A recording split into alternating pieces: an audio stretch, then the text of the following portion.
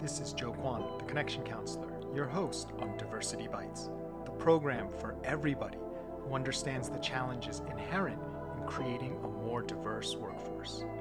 Join us as we explore the strategies and mindsets needed to transcend statistics, increase belonging, and unlock higher performance.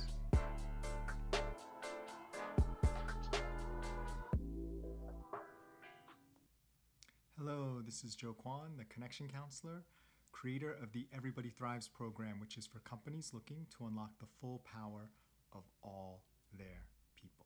Welcome to another episode of Diversity Bites. Today we're going to be talking about the second D of the 5 Ds of diversity derailment. And just to set the context, as a quick reminder, this is about 5 sort of principles or approaches that people may take, intentionally or not, that generally tend to derail the conversation in this context in diversity, but it could be another topic that you're really trying to move forward. And the point of sharing these 5 sort of principles or ways folks are derailing things is so you can be prepared for them. Also identify what's going on, because sometimes you can sense that things are going the wrong way, but you're not quite sure exactly what's causing it. So I've tried to distill it down to 5 discrete common activities. Of course, there are more. These aren't the only ones, but these 5 I think you'll find are quite common and widely used. So the second of the 5 Ds of diversity derailment is deflection, right? And by deflection, I mean not fighting the topic or the need to talk about the topic directly, but instead just kind of, as the topic comes on, sort of deflecting it off to the side and landing it somewhere else, which is not where you want to be, which is concentrating on talking on the topic. So I'll give you an example, not particularly diversity-based, but, something you may hear in corporate America. So there may be an issue happening and folks have gotten together to talk about it. And some, smart beagle, jumps up and says, well, we can't make any changes without the legal team blessing them. So I suggest we table this topic until we can get their input, right? So you see what happened, right? They didn't say we shouldn't talk about it. They didn't say it's not important. They said, let's not talk about it until later because insert excuse or deflection, right? So this can be very powerful in terms of derailing things and getting things to go off on the wrong track. So one thing you can do to help prepare for this is really focus on what are the things that you can actually do together in that conversation today, and have a goal for that, right? So if you can't get to the final solution, right, state that in the very beginning and say, look, I know there's going to be a lot of approvals, a lot of steps, a lot of follow-up meetings today.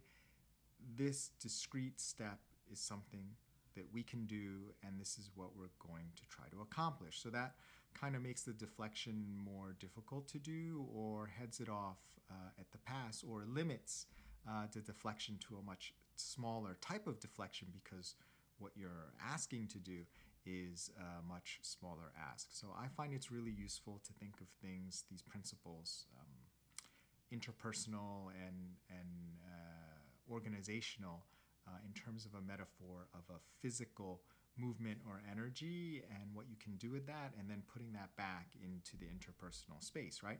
So if you have sort of a big swing or a big movement, then the deflection is much bigger and powerful, versus if you have a really tiny swing or movement, sure, you can still deflect it, but it doesn't deflect that far because there's there's less momentum or energy being put behind it to begin with. So that's one way you can kind of prepare, and that's one way you can understand, like, this person, they're deflecting for whatever reason, and then we need to deal with that deflection to get things back on track, rather than arguing about the actual deflection, which is not going to get you where you want, right? So you don't want to argue about the deflection, about whether you really need lawyers or not, or when we're going to get the lawyers.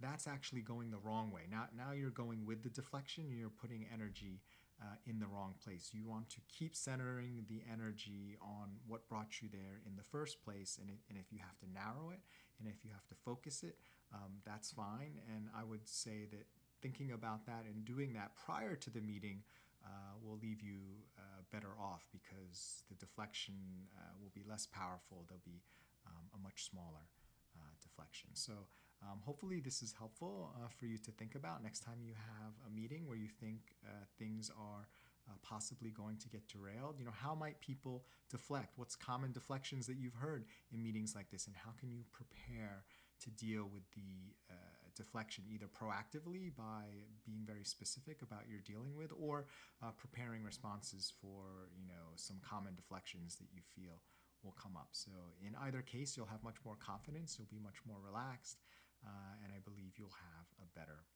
conversation.